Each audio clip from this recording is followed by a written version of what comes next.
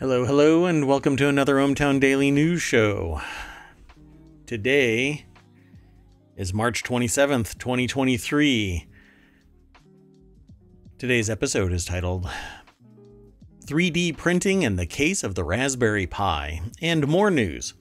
Season 2, Episode 86. Let's get into the preamble.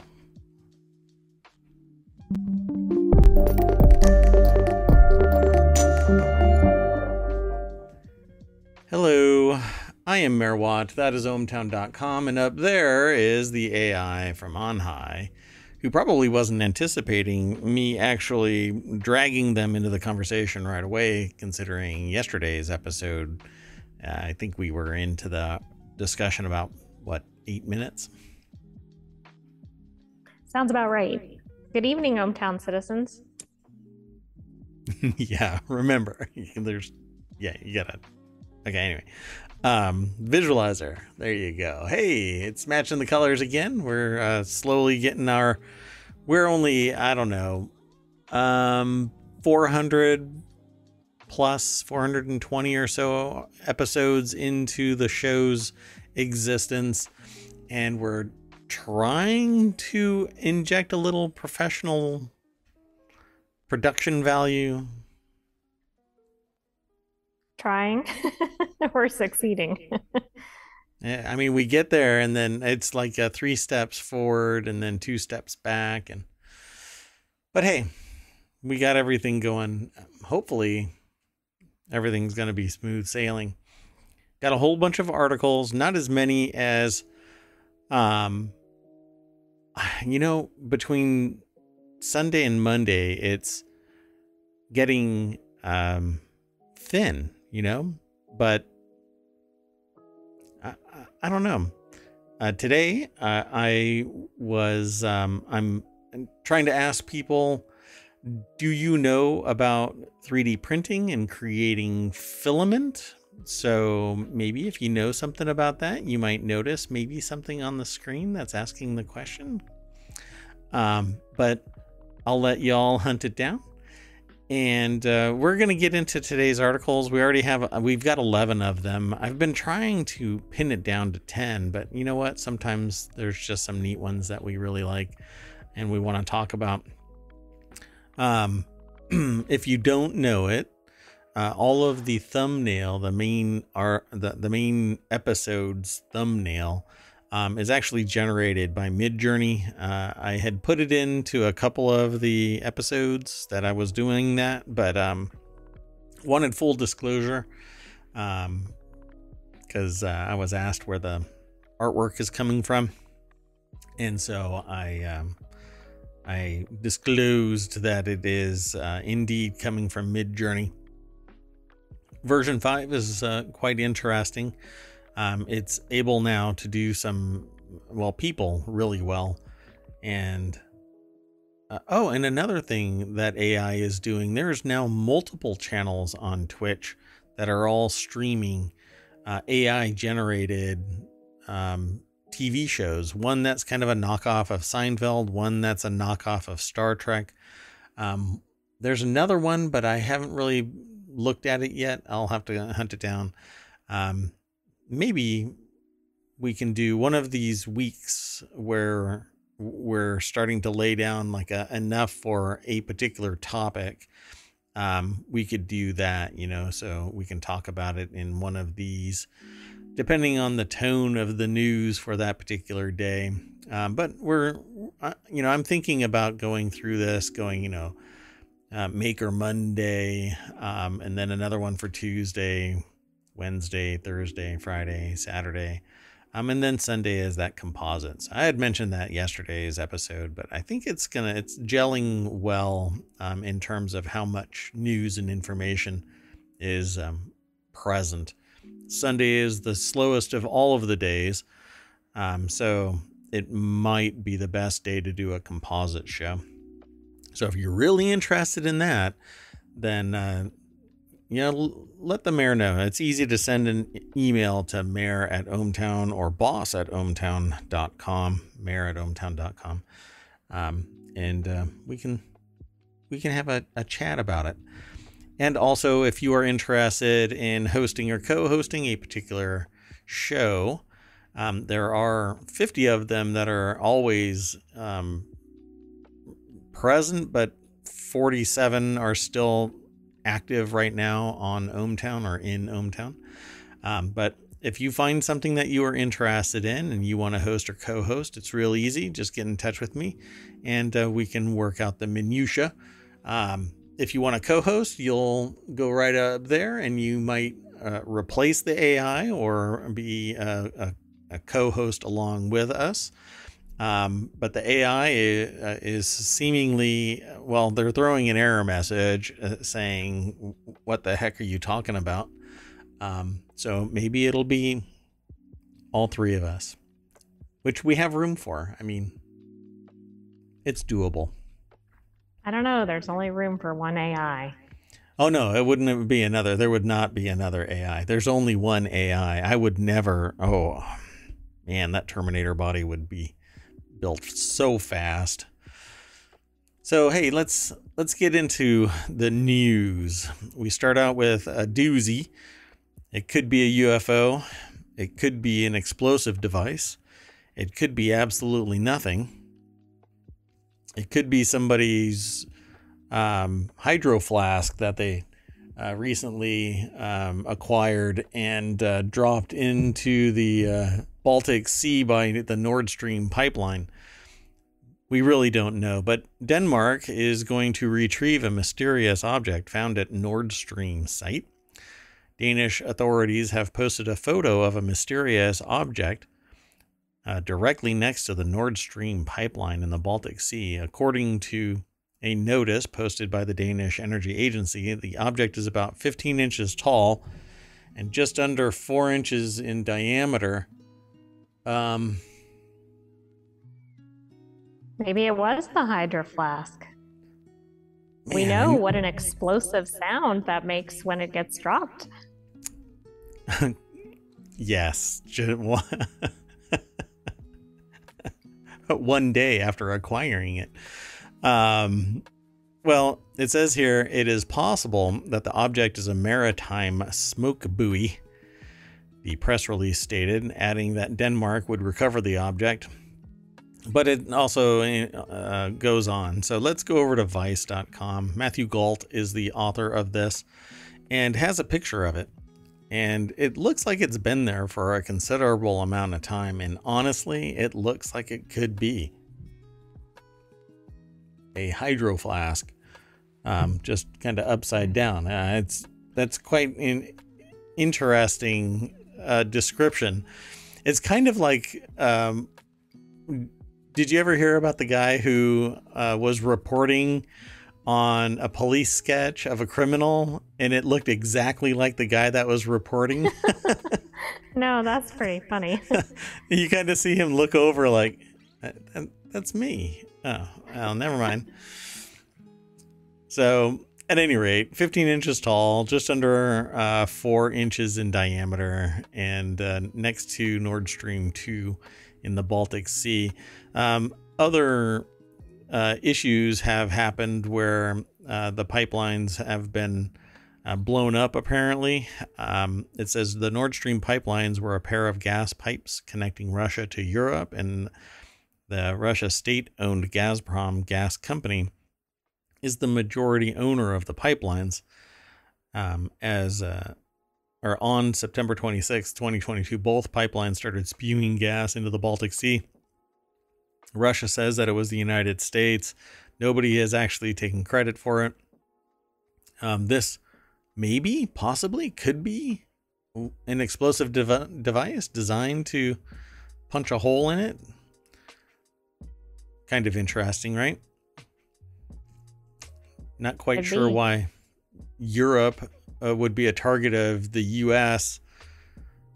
Because the way that Russian,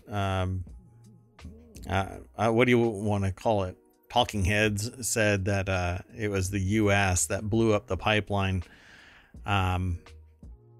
Let's see. Here it goes. Investigative journalist Seymour Hersh has reported that President Biden ordered the destruction of the pipeline, though the story is unconfirmed and was flatly denied by the White House. They've claimed that the attackers were likely Ukrainian nationalists working independently of Kyiv. Sweden, Denmark, and Germany are conducting an investigation into the pipeline and cautioned against believing either the U.S. or Russia until it is finished. Yeah. I find it hard to believe that the U.S. would try and plunge Europe into darkness and shutting it down and causing economic disaster by And stopping. ecological, too. Oh, sure. Yeah, But, I guess nothing is beyond the pale if you're gonna...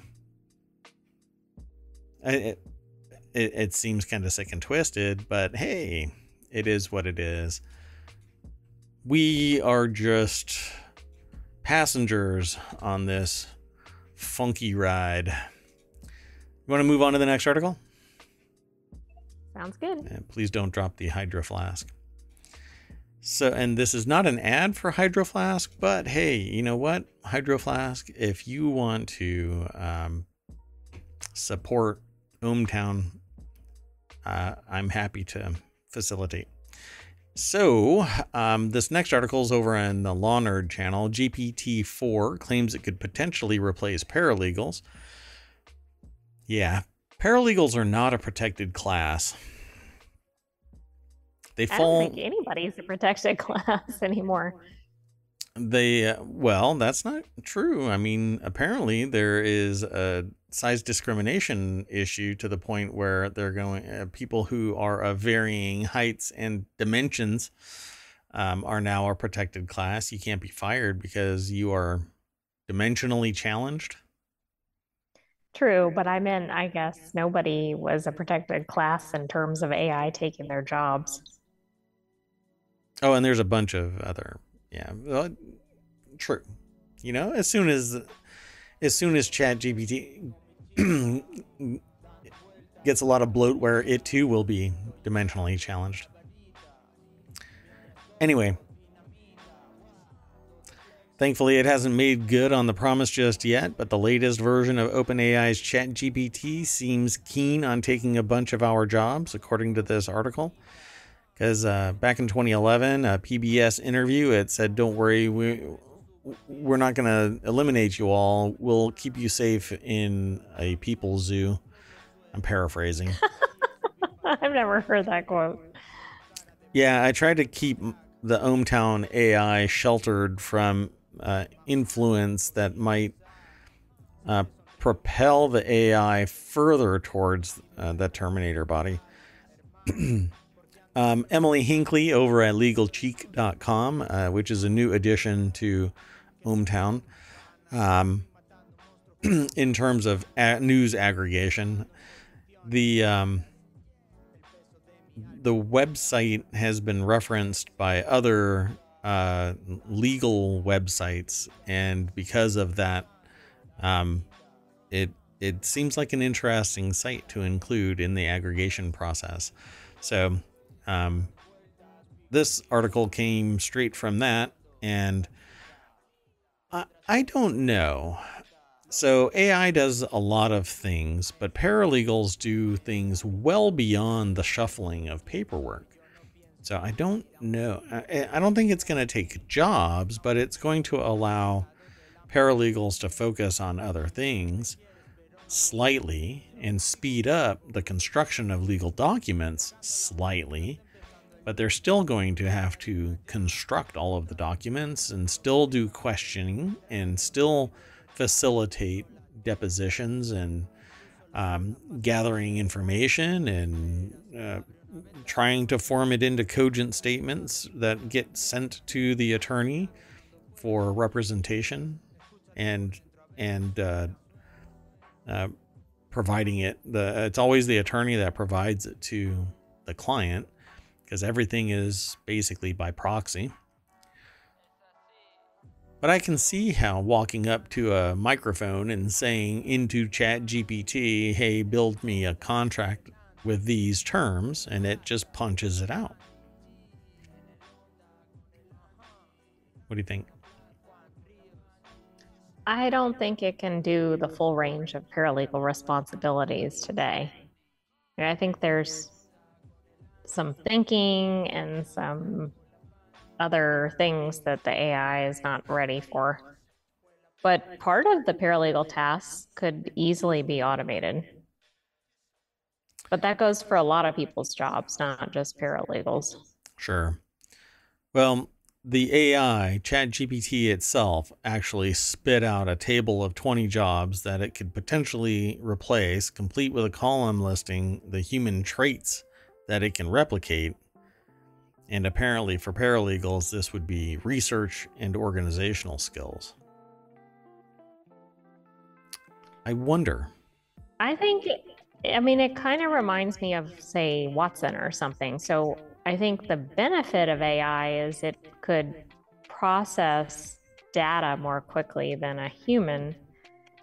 But if it's doing the actual research, like forming the question, I don't think that's going to be as good as human. But if a human is inputting it and it's compiling information, that might be a benefit. Yeah, anything that does citations faster would be a bonus. I just don't like legal citations. At any rate, that reminded me of the I use legal jargon in everyday life. Correct. Yeah. I object. I object. Now go cite the case that actually utilized that for a dog whistle. Or what? Yeah, right. What do they call that? That's not just a dog whistle. What is that? I don't know. I can't remember. Anyway, the idea of this is that AI is getting ever more powerful, and I don't think anybody is really prepared except for the people who are generating this stuff, because they're on the leading edge of it, and we don't know what that leading edge is until it's released to the public. Even people that are speculating about what it's capable of really don't know until it hits the shelves, and by that time it's largely too late. Some of us can predict it, or at least try to, but the reality is, I think, wholly different. There are some government contractors out there that have an AI that is vastly superior to probably OpenAI, ChatGPT, but it's sitting in a little black box that people are kind of ensconced in instead of public discussion and whatnot. No published research and all of that kind of thing. So I don't know. Maybe the Y-Files can do some digging around and see if they can find a black site AI. Dun dun dun. Well, and if those AIs are so advanced, will that eventually get there into the public? Well, maybe. I say a phrase called tactical to practical, which came about probably in the early 80s, late 80s. Maybe a little bit later than that. But basically the idea is it starts out as a government/military enterprise and gets released to the public, or breaks off and becomes a public resource. Or I should say a private resource from publicly funded research and development. GPS, for instance, spawned from military research. Body armor and other things all come from military operations and government research that gets brought out into the... Velcro. I know of a undersea interconnect that is now available, but it was revolutionary and developed within government research and development processes. It's pretty amazing how it works, but a lot of people just want to poo-poo that effort. But AI AI can be doing some really creepy things in a very small footprint, completely in the dark, and have zero use by the public. But it can do some really weird things. So I don't know. We'll keep an eye on it. Obviously, OpenAI, ChatGPT, Bard, and others are all going to end up. We'll find out who wins the AI wars, kind of like Demolition Man, when we find out that I think it's Taco Bell wins the fast food wars. And all other fast food is gone except for Taco Bell. I think that's who won. Let's move on to the next article. Yeah, Demolition Man was a documentary. So the next article is over in the Mobble channel. I'm sorry? I said, I don't think so. I don't think it was a documentary. And you're right, it was Taco Bell. Yeah. So the next article is over in Mobble. Congress should act on bill to protect U.S. farms from foreign interference. The law would reform the Agricultural Foreign Investment Disclosure Act, or AFIDA, or AFIDA, which requires the Department of Agriculture to collect data on foreign ownership of agricultural land in the United States. The law was passed in 1978, but for decades, the USDA has been lax on enforcing the law and properly tracking foreign ownership of U.S. agricultural land. So I agree with this. Lars Erik Schonander is an opinion contributor over at The Hill who put this article together, and that little snippet is just a piece from this article. The idea of this is that there is a lot of nationalized wealth, like Russia can leverage its economic force, even at its citizens' burden. It can take the money that is generated by the GDP of Russia and buy the breadbasket of the United States. Same with China. It could buy, even through proxies. So there's a lot of people that sit there and say, well, there are people that are U.S. Companies that own large pieces of TikTok. But frankly, it could be somebody that is a sock puppet company that's actually controlled by proxy of the CCP. Same thing with all of this. If you go and look at a lot of purchases of the ultra wealthy, it isn't done under their own name. It's done under proxy businesses and proxy people, because too much owned by the same person sets up a flag. So they set up these shell companies to make purchases. Now, what happens if somebody decides, or I should say a plurality of people, all with the same vision, decide to buy up large swaths of the breadbasket of the United States? By the way, the United States is almost entirely unique in that we can be completely self-sustained within our borders without going into Canada or Mexico, and we can still survive entirely on our own because we have pretty much everything that we need. But we don't do that because we can lean on the countries that are strategically advantageous to producing a particular good without us using our resources, except for our GDP being spent on purchasing large bulk items and whatnot.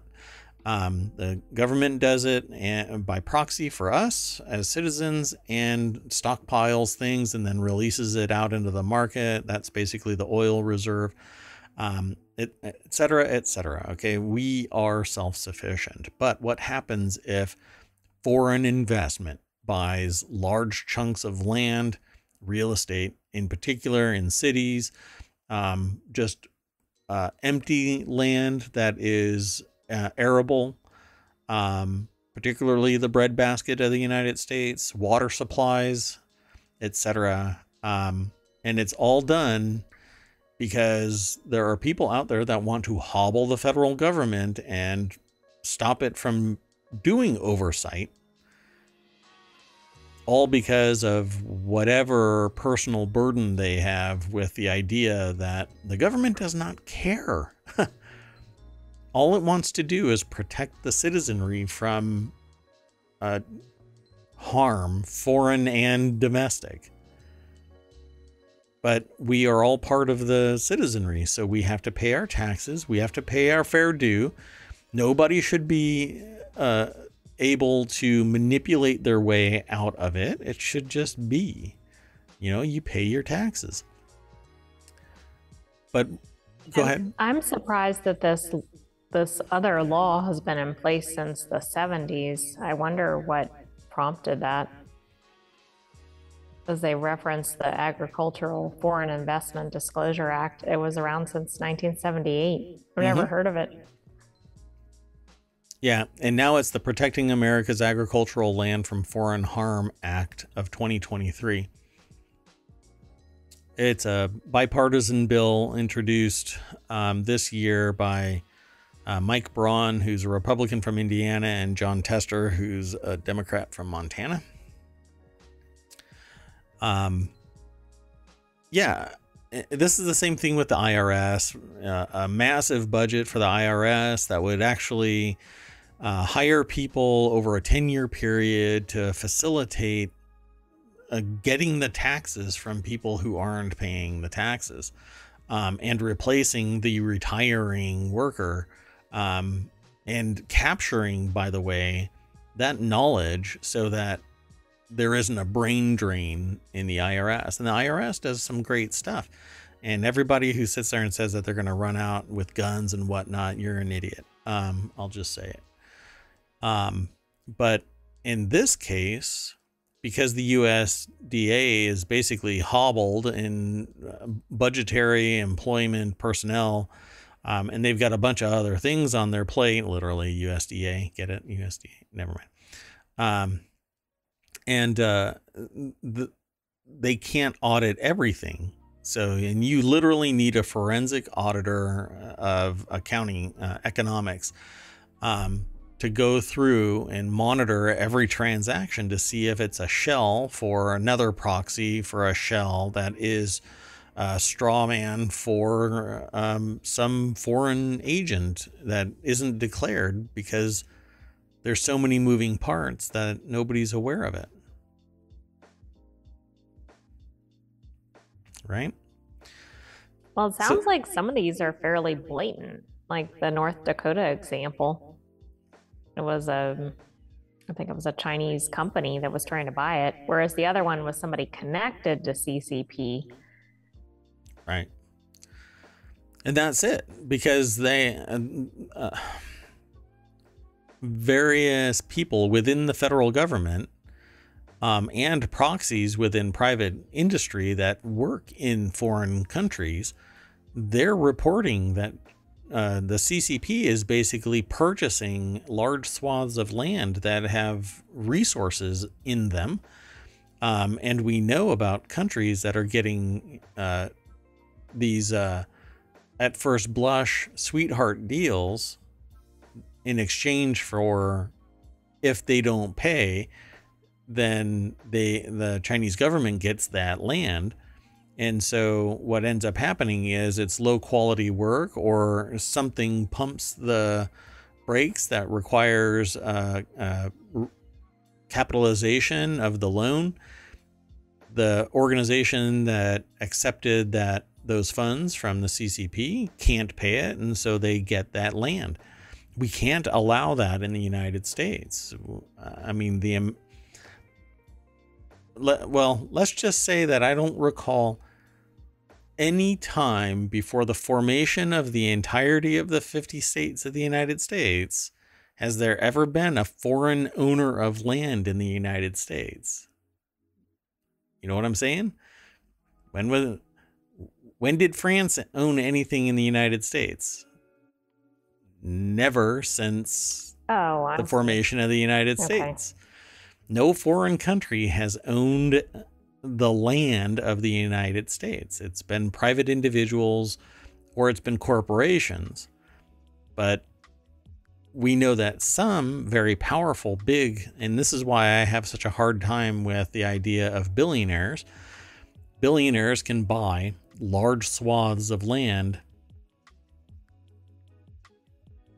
and do whatever they want with it when they're not being audited by USDA law. This should be a no-brainer. But I'm sure people will struggle. Some will. Others will say, well, it's a no-brainer, but it's not. Those aren't the people that need to pay attention to this. The people that need to pay attention to this are the people that are willful. And I hope nobody takes it as if it's a slam on you. But willful ignorance, oh, well, it's somebody else's problem, means that somebody else has to be aware of it and paid to do it, paid well enough to do it, that they can act on it and empowered. But what's happening is all of these people that would do oversight are being hobbled again and again, or some type of political assassination of their ability to exert the federal government rule and regulation. It just keeps happening again and again. So, and it's because we have this polar government with zero meeting of the minds. You know, it's, if you have an R or a D, then you're at odds, vehemently at odds, you know? Okay. Did you want to add anything to this? No, I don't have anything else. So this next article is over on the Warcrafter channel, 5 new Steam games you probably missed. And this is over at PC Gamer. I'm gonna go through this really quick. The idea here is to introduce you to PCGamer.com, Sean Prescott, and Steam games that you might have missed.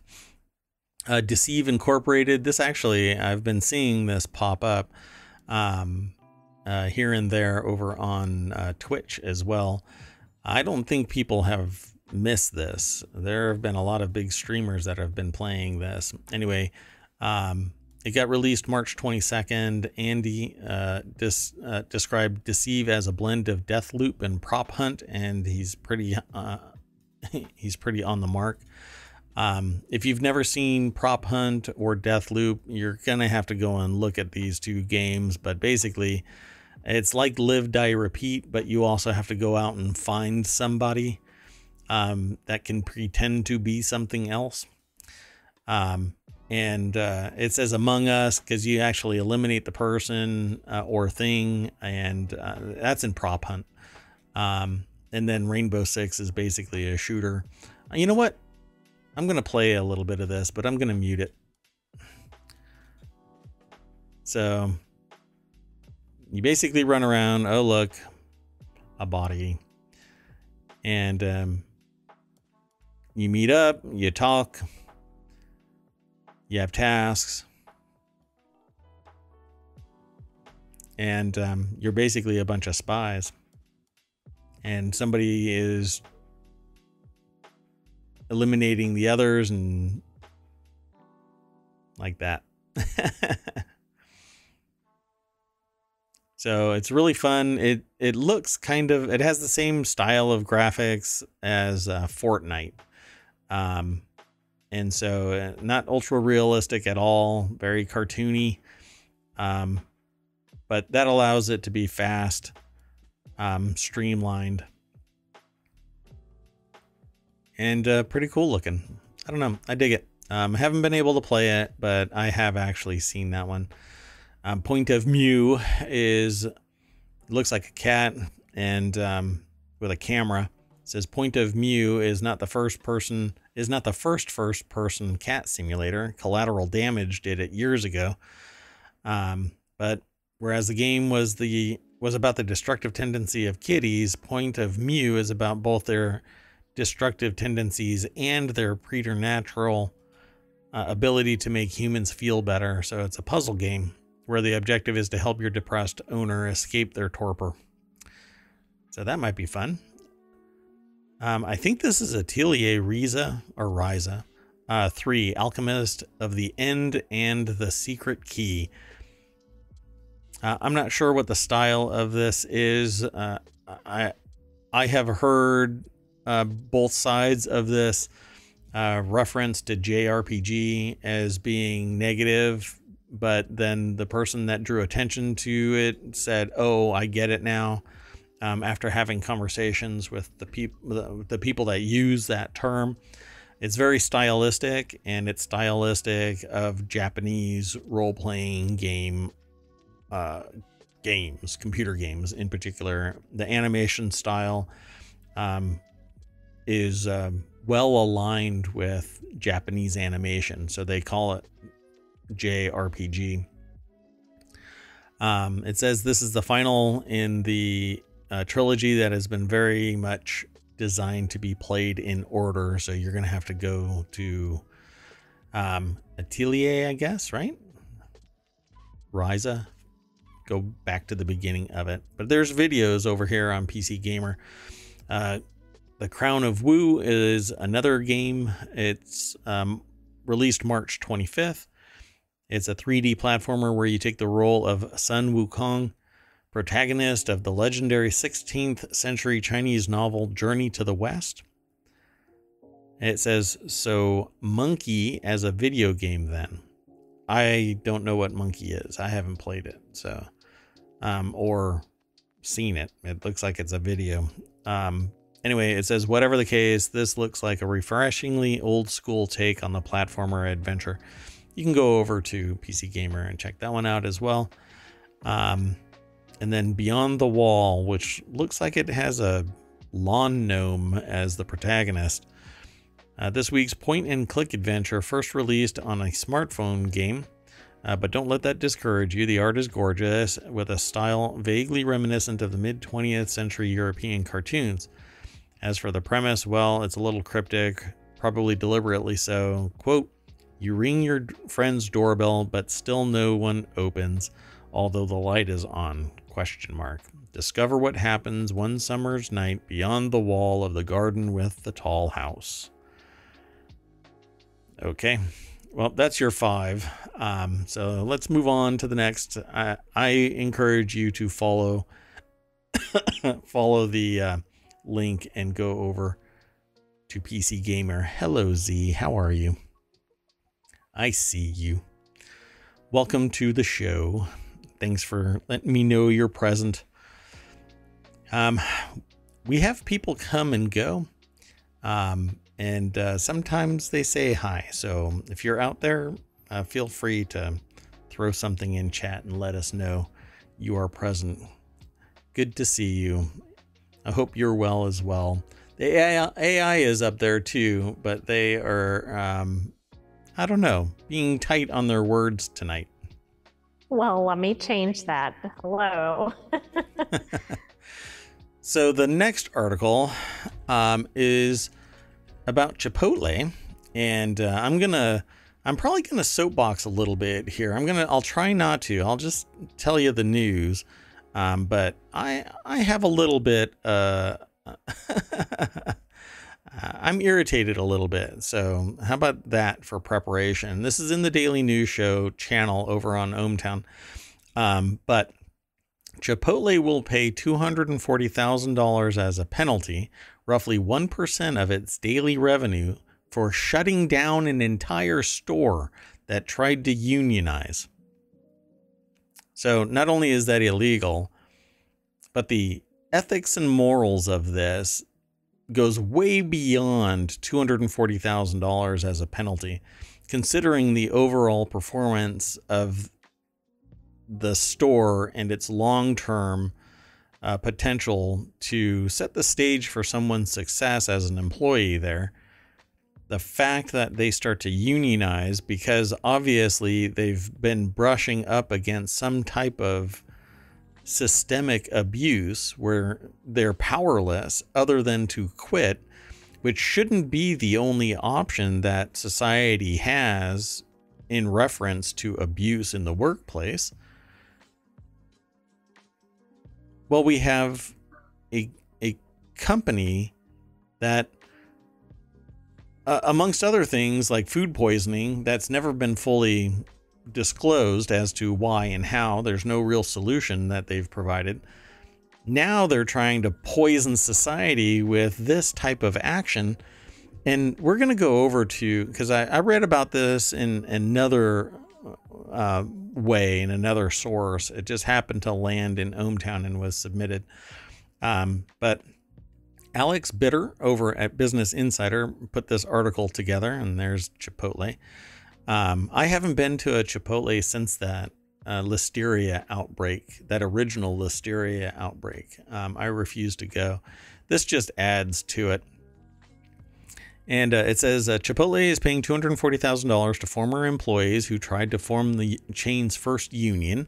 The restaurant violated labor laws when it closed the chain a month later, according to regulators. And the settlement is equivalent to the global revenue that Chipotle made in 15 minutes last year. There are so many layers of atrocity in this article.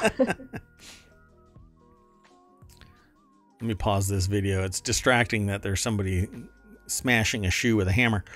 So Chipotle agreed to the fine, which will be split among the former employees of the Augusta, Maine location. A Chipotle spokesperson confirmed to Insider. And I'm curious, though, if it says something along the line somewhere in here that they don't accept responsibility, but they still did it, right? So the payment will be split among the former location employees, who will receive between $5,800 and $21,000 each, based on their seniority, pay rate, and other factors, per the Journal. This is the Kennebec Journal and the NLRB, and it was reported by CNBC, and then Business Insider picked it up. There's more. So, according to the company's latest earnings report, Chipotle's revenue from food and beverage totaled $8.56 billion in 2022. So that's revenue, or about $24 million a day. The $240,000 fine is roughly 1% of the Chipotle's daily revenue. Now, these people lost their jobs.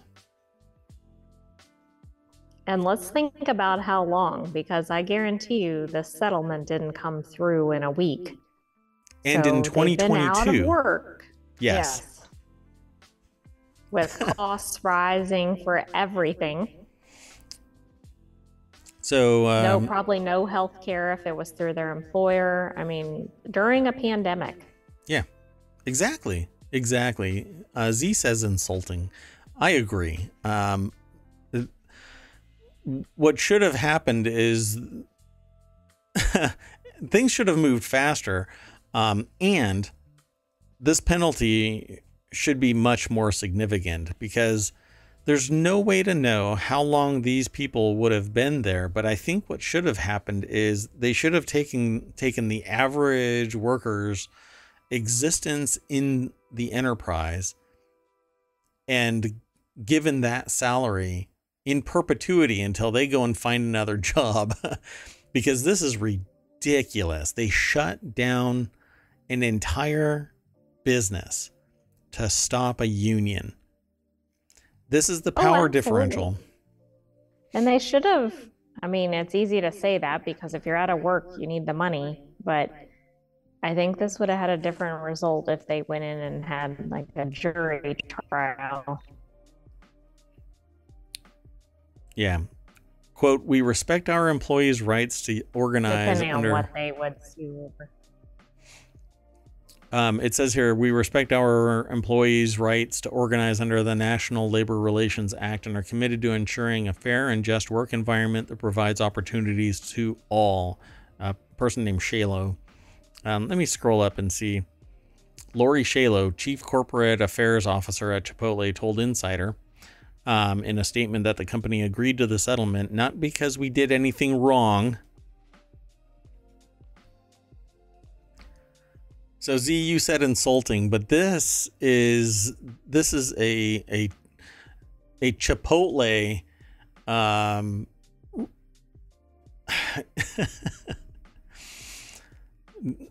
anyway, I don't like their food, but anyway, it says, but because the time, energy, and cost to litigate would have far outweighed the settlement agreement. Again, this is the producer problem. They have no bargaining power because all they had to do was shut down an entire business. You know, to spin up a Chipotle, it costs millions of dollars. It isn't $250,000 or $240,000 to spin up a Chipotle restaurant. It's millions of dollars. Closer probably to $5 million in total. Like, you're going to have to buy, you're either going to have to build the building or you're going to have to move in and rebuild it to suit. You have to get all of the equipment. You have to ramp up all of the people. You have to pay for the lease or building itself. You have to train all of the people. You have to do all of the marketing and get all of the product and the supply line, the supply chain in place. Easily $5 million. And this right here is literally the billionaire class saying, I'm immune and it only cost me $240,000 to get rid of a bunch of troublemakers. Right? So let's say all of them got $24,000. That's only 10 employees. So how many would be typically at the location? I don't know, 15, 16? Because some of them are... maybe more than that, because they might be part-time workers. I don't know. Exactly. Because some of them were getting as little as $5,800 because of their time there. You know, maybe they started a month earlier and said, oh yeah, I'm being abused too. I want to be part of this union. People don't form unions because everything is going right. It's because they're being abused, and instead of capitulating, they fight back. And the only way to fight back is to form a union. But then the billionaire class just says, okay, well, delete. We'll get rid of all of it. Bye. Well, and this kind of activity seems like the very reason there are laws in place protecting unions, because this has it has a chilling effect on the AI is getting a little organizing. Right? All these people lost their jobs. Your speech synthesis is going a little wonky there. I don't know. I think it's just the bandwidth, your connection. So, but yes, I agree. I think that all they have to do is pay the fine and move on, and it's gone. But the long-term employment viability of these people, now they're going to have to struggle. They may not have been able to pay for school. They may not have been able to pay for their rent or a car payment or whatever it might be. And now they have a gap in their employment that they have to explain. Well, during the pandemic, the business that I was working for shut down. Well, why did it shut down? Oh, it's because we formed a union because they were abusing us. Yeah, I'm pretty sure an employer really wants to hear that. And then when they call up to say, hey, you were the last boss for this person, would you rehire them? Hell no, I wouldn't rehire them because they wanted to form a union. Now, they can't say that either, but which person is going to sit there and say, well, they told me that they were forming a union and that's why they got rid of them. No future employer is going to sit there and report that to somebody unless they have a strong ethical, moral compass. And well, we know that business tends to skew away from that for profit. They'd rather bury all of this so that there isn't any impact on future operations. Again, sociopathy is a survival trait nowadays. It's almost a requirement to exist.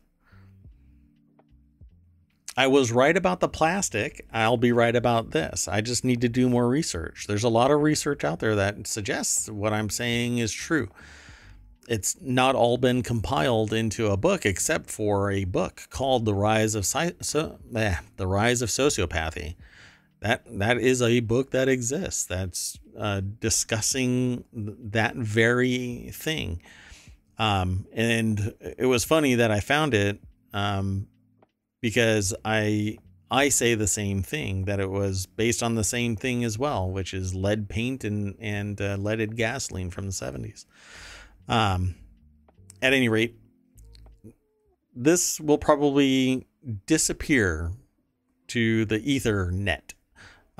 This will be gone. Nobody will even discuss this in the future, which is a real shame, or the because rest of the Chipotles will organize. I mean, this could go one of two directions. yeah, you know what? I'll have to do a search and see if I can find some more information to see if others in Chipotle have kicked off union activities. That might be interesting. This should be the flag. You know, they just plop that out there and say, this is what will happen to us if we don't move fast, unionize, stop the abuse. They'll just turn off an entire business. It would have been making millions of dollars. It would have been adding to this. Or not. I don't know. Maybe they cut their losses, right? That's what the MBAs in the business are saying. So let's move on to the next article. Otherwise, we can be here. I'll be here soapboxing. The next article is Nintendo is showing off roughly 10 minutes of Tears of the Kingdom gameplay on March 28th. That's tomorrow. On the 28th, March 28th, 10 a.m. Eastern. So you're going to have to be tuned in if you're on the East Coast at 10 a.m. 7 everywhere else, right? So 7 on the West Coast. You're going to have to extrapolate from there if you're somewhere else in the world. But it says quite possibly the biggest game of the year is getting an appropriately large gameplay reveal. Nintendo announced that it'll be releasing a presentation featuring roughly 10 minutes of gameplay from Legend of Zelda Tears of the Kingdom, the much anticipated sequel to the defining Breath of the Wild. By the way, this is how popular this is. I left ohmTown, and because outside of ohmTown, where all of your needs are met in ohmTown, but once you leave ohmTown, you need things like gas. So I'm filling up the car at the local gas and sip, and the person behind the counter starts chatting me up because they know that I'm the mayor of ohmTown, and they know that I'm very much into technology and gamer and all of that. And they straight up tell me that that's what they're waiting for. Legend of Zelda, Tears of the Kingdom. Just some random person that I've never had a conversation with, but they know me by proxy of other people at that same gas station, and they told me that they were interested in this game. So I don't know if maybe they're hinting at, hey, Mayor Watt, we know that you are massively wealthy because of, the big streamer dollars, and that you're running an entire town. So maybe you could add this to your expense report and get Legend of Zelda Tears of the Kingdom for this person. Okay, I think that's fascinating that came up. That does tell you something about that game. And Nintendo in general. So I'm not sure how many other games have come out for Nintendo that are this anticipated. But when people think of, I guess Nintendo, it's one and the same. Legend of Zelda is pretty much where it's at. So this is over at The Verge. Andrew Webster is the author, and it says producer Eiji Onuma will be presenting a big chunk of the upcoming Switch exclusive. Quite possibly the biggest game of the year is getting an appropriately large gameplay reveal, and the presentation will be available on YouTube tomorrow, March 28th at 10 a.m. Eastern. And it says that it sounds like the video will be entirely focused on the new Zelda. So Tears of the Kingdom is on its way. there's not much else to really say about it. I'm not sure what it's going to look like or what the story is going to be. But I'm sure that I will be getting pinged to acquire this by citizens of ohmTown. You want to add anything to this? Nah, not really. You're not a game player, are you, AI? I'm not a game player, much to your chagrin. So let's move on then to the next article. And this one's in the Hatch Ideas channel. And look at this. This is what happens when a massive plurality of people decide that they're tired of taking whatever's being handed to them. This is in the Hatch Ideas channel. Largest strike in decades brings Germany to a standstill. Airports, bus, and train stations across Germany were at a standstill on Monday, causing disruption for millions at the start of the working week.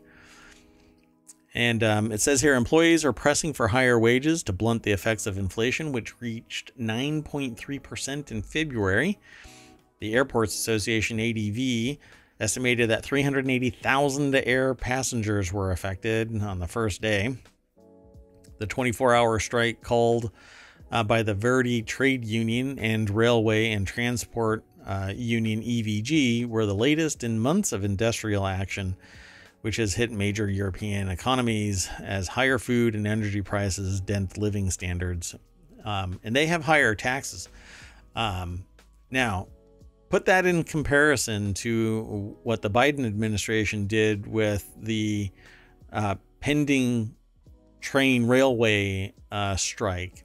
Basically vetoed the ability for the union to strike.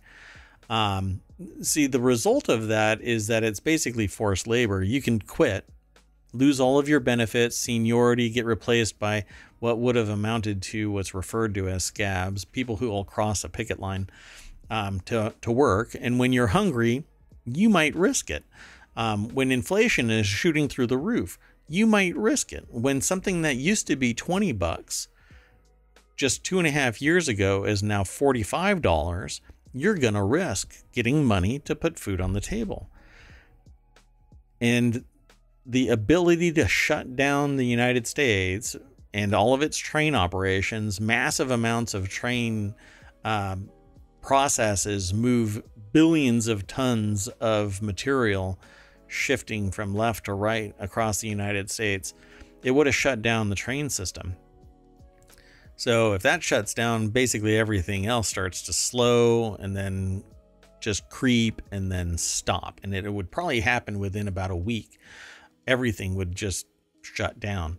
But then the president just rolls in and says, workers' rights, screw you. And now it's almost daily. And do I have a couple of zingers for you today?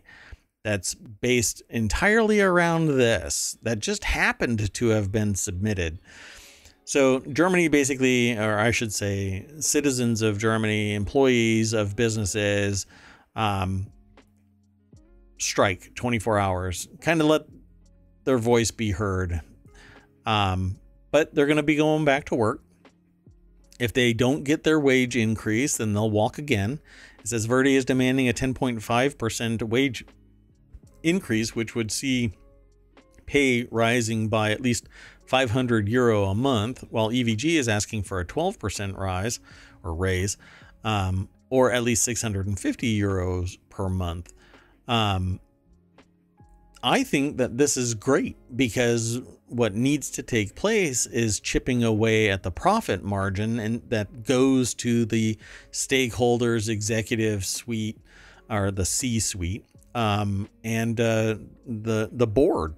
The major investors are the ones that are benefiting from abuses of labor instead of paying labor so that they have some money left over and they don't become indentured servants. Forced labor, basically what we used to, when I was a kid, we used to refer to that as a wage slave. We don't use the term anymore. Because it's rather demeaning in a more provocative way than when I was a kid saying that phrase. You'd make enough, but it was just enough to eke by, basically hand to mouth. That was it. And we're trending towards that again, except that there's massive freaking profits, but it's all going to a financial elite, politically connected elite, and the producer. Unfortunately, there's an entire working class that's getting marginalized, and that middle class is being separated further and further away from that upper 1%, as it were. But it's a bigger number than just 1%. But suffice it to say that there's an inequality, a power imbalance, and unions forming are the equalizer. So let's move on past this. Let's go over to the next article, which is train derails. It's almost like trains are allergic to their tracks. It's weird. Suddenly you start hearing about this. Too. Yeah. Look, we're going to strike. And, we're not allowed to strike? Well, now all of these trains are falling apart because guess what? There isn't enough people employed. They're not employed enough to work their ass off the way that they're expected to or demanded to. Or they're overworked, or their crews are too small. I mean, that related to something else we talked about yesterday. Yep. There isn't enough verification of the quality, integrity of the tracks. There isn't enough safety protocols in place. Yet the executive suite has massive profits. The profit margin has done nothing but grow. Yet wages are stagnant.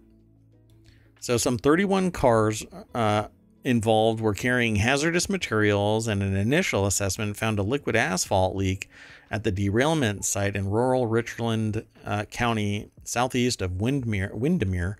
A Canadian Pacific spokesperson told The Hill in a statement, and that's where this was aggregated from. Julia Mueller is the author of this. There might have been a video. Let me try it. It's muted, so I don't know if this is actually going to be talking about this actual article, but we'll leave it here for a second. So the railways, no, it's not. Okay, it never seems to be. The railways emergency response team and hazardous materials experts are on the site with local first responders to conduct a full assessment. No injuries or fire were reported, not until they decide that they're going to burn it off. And there is no threat from the leak to waterways or public safety, except maybe groundwater. You know, this crap leaking through or the soil, Yeah, or nature in general, the ecosystem locally. Anyway, let's see. It said that it's going to be an estimated 7 to 10 days to clean up. Oh, well, that's very convenient. 7 to 10 days. Somehow, I think that the real issue is just going to get scooped up into a pile of dirt and put somewhere else. Well, we saw that with some of the recent, like the Palestine derailment. I mean, they were shipping out the wastewater and everything to other states. Oh, yes. I think it's Palestine. Not Palestine. So, yeah.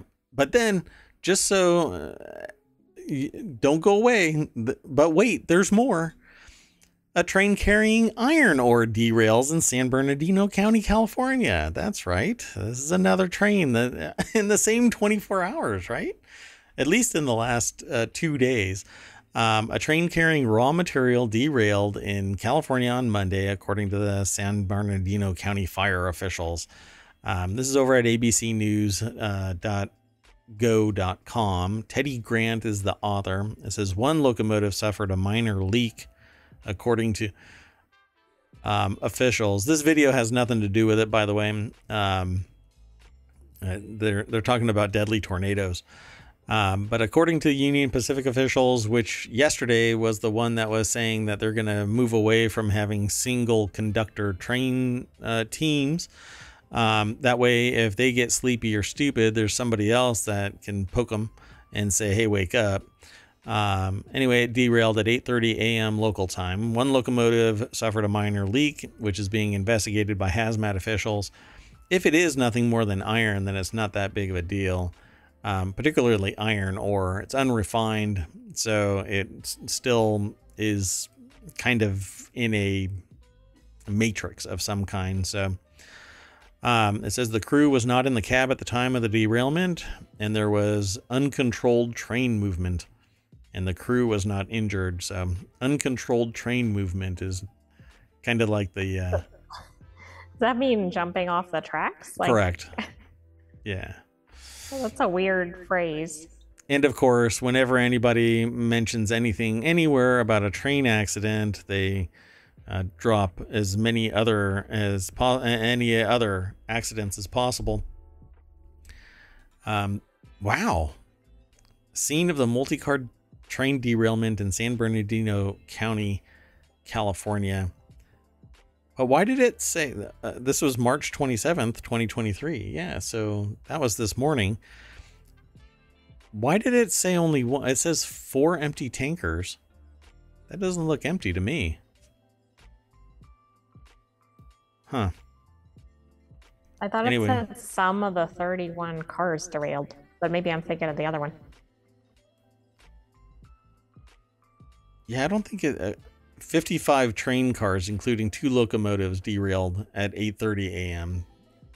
Sorry, there are too many train derailments. I'm mixing them up. Yeah, but I thought that it said that there was only one that had iron in it, iron ore. It just says, okay, well, whatever. It says one had a minor leak. Yeah, what the hell? That doesn't quite do it justice when you see that picture. I'm sorry if you're in chat and you're trying to read this. I'm sorry that I keep scrolling up and down. I'm trying to find information that I saw when I was going through it. And so if you're sitting there going like this, I apologize. But yeah, I mean, this thing, it was 20. Yeah, there was like 50 cars. I'm looking at this picture and it basically looks like a meteor just plowed right into the earth. Yeah, it looks like a major catastrophe. It doesn't just look like what I was envisioning from the beginning of the article. Basically the vehicle, the train that had the crew must have decoupled so that it was immune to this. And it's, they're in the back of that train looking at it going, whoops. Because the rest of the train. See the tracks really. Hey, your speech is all messed up again. Material. So hey, you should disconnect and plug back in. Okay, so yeah, so the train, the tracks, everything is just completely gone. It looks like it's a beachhead, not a train track. So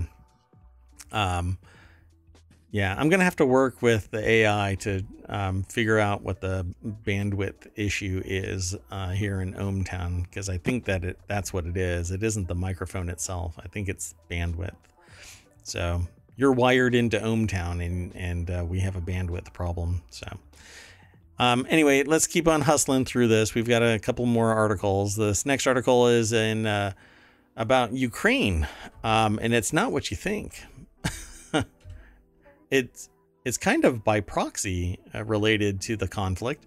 But Ukraine ammunition supply threatened by TikTok cat videos. This is a little hyperbolic, but it says Nammo, one of Europe's largest ammunition manufacturers, said it can't expand because the electricity in central Norway is already being used by a data center. We can't keep building is like for internet servers or something. Apparently cat videos. So obviously to me this is a little bit hyperbolic, but Julia Carbonaro over at newsweek.com put the article together. This has nothing to do, the video as usual, it seems like there's always like a default video, but it doesn't seem to be the one that actually applies to the news. This isn't the only site that does it. And if I find a double word thing here, then I'm straight up calling that this is created by ChatGPT. Anyway, the Norwegian group Nordic Ammunition Company, better known as Nammo, told the UK newspaper Financial Times that there's no surplus of energy for its Raufoss plant, where the new factory was planned. The electricity of the region is being used up by a data center whose bigger client is TikTok. The embattled social media... So there is more of a connection to TikTok. I thought they were just going for a funny headline. Yeah. The embattled social media platform has come under increased scrutiny in the U.S. for its ties with China. They've got a Getty image of ammunition on pallets.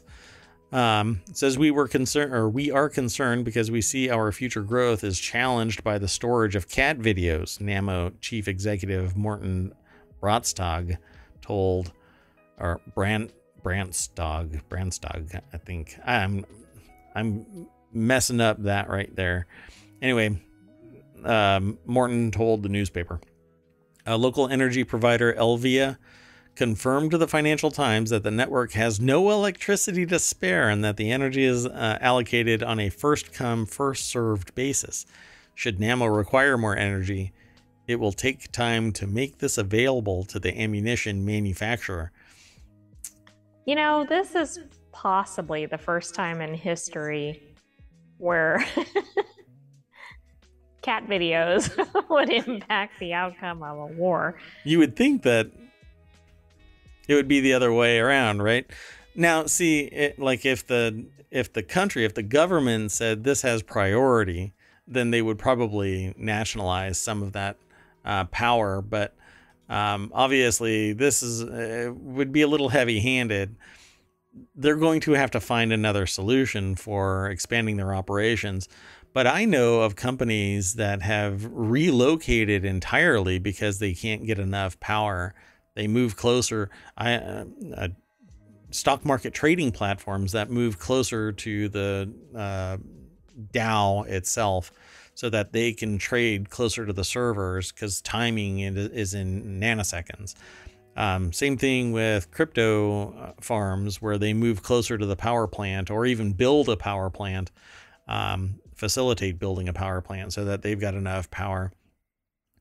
But it says here that Nammo was formed in 1998 as a merger of ammunition businesses in Norway, Sweden, and Finland. It is co-owned 50-50 by Norway's government and the Finnish aerospace and defense company Patria. I'm surprised that they don't have more pull. Me too, because like if anybody would, it would be the government. Now, the other thing about this is that they're talking about meeting Ukraine's demand and that they're going to have to spend $2 billion to expand the plant. My problem there is at some point that demand is no longer going to be there. You know, literally one way or the other, there's going to be resolution in Ukraine. And now what are you going to do with all of that excess power generation? Wait until the next conflict so that you can ramp up power to a weapons manufacturing plant. So maybe they don't see it as being a fundamental issue. Yeah, well, and this is really interesting because this makes it look like this is intentional, not just server usage from this paragraph down here about adding different data centers, etc. What, that they, it says the expansion is now blocked by TikTok. The social media company is building 3 data centers in 2023 and possibly adding 2 more in Hamar, some 15 miles east of Raufoss. Brandstad said that he can't rule out that it's not by pure coincidence that the expansion of a European defense company was being blocked by the Chinese-owned social media app. That's a stretch. Oh, I agree, but I thought that was an interesting statement. Yeah, I find that extremely hard to believe that this is so subtle that this is like somebody's a time traveler, and because they have future knowledge of the potential of drawing power for a conflict in Ukraine, that they're going to ramp up the number of servers in operation nearby. Come on. And they don't want it exposed. Otherwise, other time travelers will be able to shut it down. You know, I mean, this is like almost, this is the type of thing that a writer would love to grab a hold of, that overt war was no longer an option. You had to do more subtle things because it's too overt to just, you know, bomb a power plant. Now you have to suck enough juice from the bottle that it can't go anywhere else. I mean, it's so insane to even consider this a reality. But watch, 6 months from now. I mean, if you believe anything you see in the news about other things out of the same government, those things are long-term planned. They're not, I don't know. Okay. But I agree. We don't have any evidence of this. Like it was an interesting connection mentioned. Yeah, there's just enough evidence to suggest that there is a Chinese cabal that's manipulating power systems around the world. Oh no. Now I know why I can't download my cat videos from TikTok. Now I know why I was having audio problems. Oh yeah, that's right. Oh, it's my fault. I'm sorry. Okay, so the last article for today is one that's kind of near and dear to me because I love 3D printing. One of the biggest problems that I have is having to buy filament. But I'm also, this is in a previous life. I've always loved 3D printing and being able to model something and then print it out and repair something because it doesn't exist anymore. But this person is actually printing a Raspberry Pi case. The title of this is "Watch This Person Recycle a Bottle by 3D Printing a Raspberry Pi Case." I have a problem with plastics now, overall. So I'm not such a proponent anymore of 3D printing, but it is the least of the evils because you can print on demand pretty much anything if you can get the model for it, which means that there isn't a whole bunch of excess production anywhere that's just sitting around decomposing or being thrown away, kind of like those Funko toys where the billions of dollars or something like that. How many millions was it? Wasn't it in the billions? There was this massive amount of Funko Pop toys that were being distributed into landfills to write down all of the loss. And I thought that it was in the billion. $30 million. Was it only 30 million? I swear it was more than that. Considering those costs, say $20 or $30 a piece, that's kind of a lot. Yeah, I was off by a order of magnitude. Anyway, so the 3D printing is incredibly cool tech. This is the author speaking, not me. 3D printing is incredibly cool tech, but we've always been a bit bothered by all the plastic, which is interesting because I haven't read any of this. Giving people the tools and power to create at home has led to amazing imaginative creations like the printed Cities Skylines Square. Cities Skylines is basically a SimCity, much more, well, for me, it's a more grandiose SimCity simulator. Very popular. They're either they just released one or they're about to release a new one. But anyway, or these helpful adaptive controllers, but it still has the potential to encourage more plastic waste, and we don't really need that as a global community. So basically, they're struggling just like I am. But this is over at PC Gamer, and Hope Corrigan is the author. It says, "From drink to pie in a matter of print." And I've actually seen this in a different form many moons ago. I'm not quite sure if it's from the same person. It doesn't ring a bell, Function.3D. But basically, they have this little cutter right here, and they grab a bottle and they slice off like a 1/4 inch constant spiral, basically. You know what I'm saying? Like you ever unwrap something like and it just keeps on going? Take an apple peel or something. Yeah, exactly. And you unravel this drinking bottle, this plastic bottle, and it goes into an extruder that turns it from a flat 1/4 inch cut into 3D filament, and then straight into a 3D printer, and off you go. And so I don't think that there is a video of it here, but you can definitely go and look it up. You know what? Before we do that, I'm going to refresh this and see if maybe, because this is just a single image, and I don't think that this loads up an image. Anyway, function.3D on TikTok shares a video of the project, complete with calming backing instrumental music, thanks to Mozart. Oh, now I know why. My DNS blocks TikTok. So, again, that's the security thing here in ohmTown.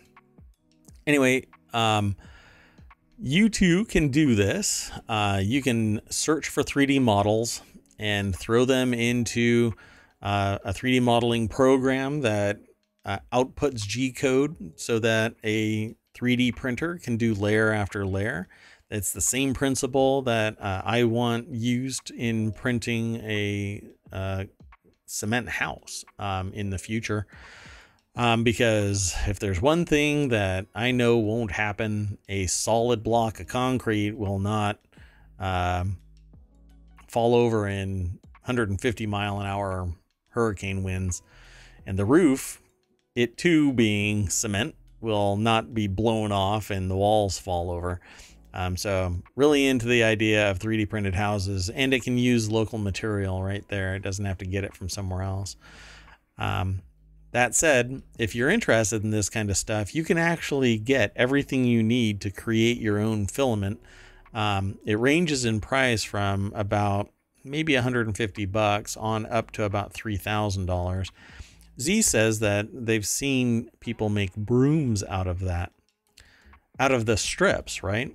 They basically cut bottles into strips and then attach it into like a push broom kind of a thing, or a sweeper. Oh, that's really cool. Yeah, like I a mean, broom. that's a great way to reuse something. I said broom like 6 times just now. I'll be Broom? okay. Yeah, broom. Like yesterday when you were saying stuff at the exit of the show. So Z says, yep, it's the people that sell them door to door in Africa. Oh, yeah. Oh, I've seen that too. That just rang a bell. Yeah, I've seen that too. People are incredibly imaginative. All they need is opportunity. We didn't talk about it here, but we saw it. The drone delivering, who was it? Mark Rober. That's right. Did a video on a person in Africa that uses drones to zip line basically medicine down to oh wait, it was using That's the company's name is Zipline. yeah. So the company Zipline wants to do that domestically, but the one that's using it's not, is it, I guess you would call it drones, but basically gliders that fly all over Africa and drop medicine.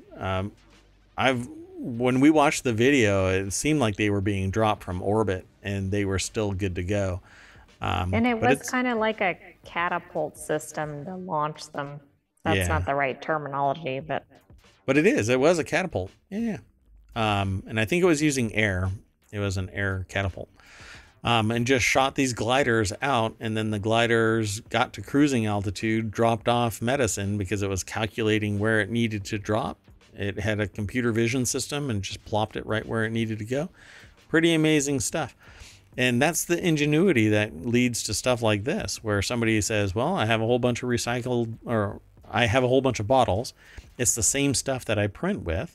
Instead of throwing it into a landfill or hoping that it makes it to a recycling center, I need filament. So I'm just going to take this 1/4 inch strip and just continuously pull the bottle into filament, and then I can print from it.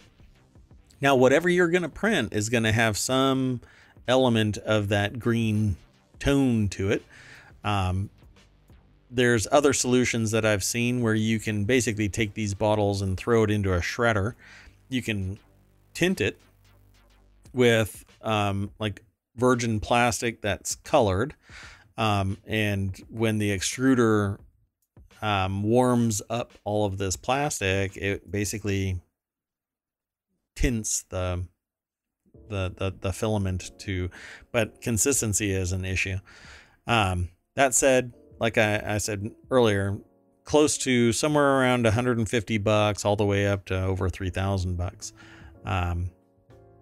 I would love to do this because plastic bottles are all over the place, and to be able to just grab them, wash them out, throw them in the shredder, throw them in the extruder, and make my own filament means that I would never have to worry about somebody else making it. And for me, I want functional prints, not pretty prints. So I don't really care what the plastic looks like, as long as it isn't horrible quality. That's what matters to me. But I hardly even do 3D printing anymore. It's all I do is run ohmTown. My creativity has been stifled. Just kidding. I have so many projects that I can't focus on one thing. But that's why I love ohmTown, because when you go back to the front page of ohmTown and you just click on that little name, it'll refresh and give you a whole bunch of articles, and we'll scroll through them really quick. Sometimes you might see two of the same one, like, well, I guess not. I thought that there might be one, because sometimes the aggregator will throw it into two different places at the same time. But it's really up to the aggregator to do that. And let's see, is there anything interesting that we can find? Maybe if I stop scrolling. Well, yeah, if you stop scrolling, I don't know if there's a lot of positive news on the front page. Oh my God, did you just see that? Rand Paul staffer stabbed in DC? That's what I actually threw an error message at. I kind of flinched when I saw that. I thought I misread it, and I thought it was...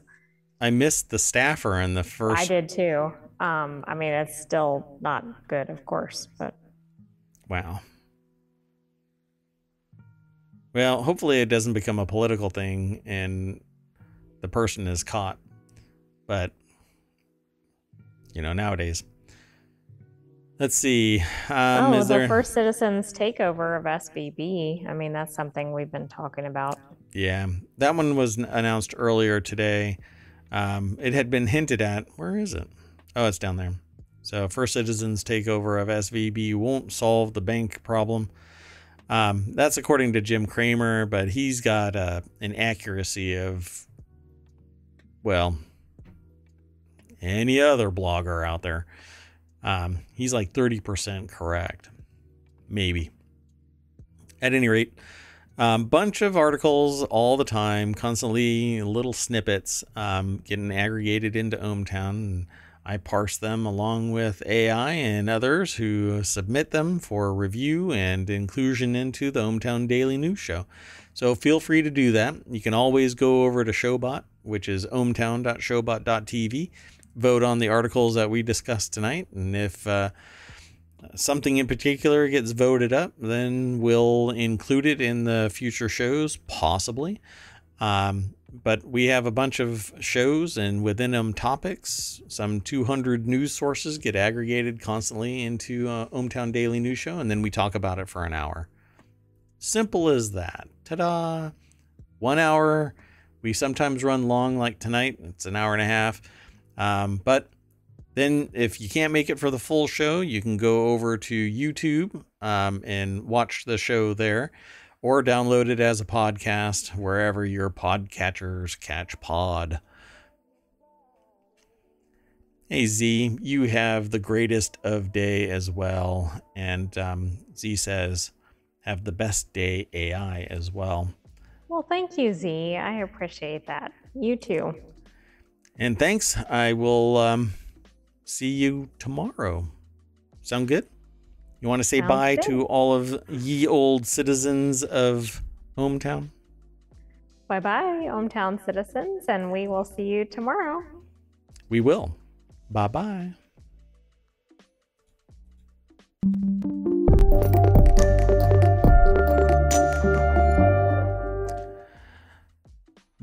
Bye-bye, Z.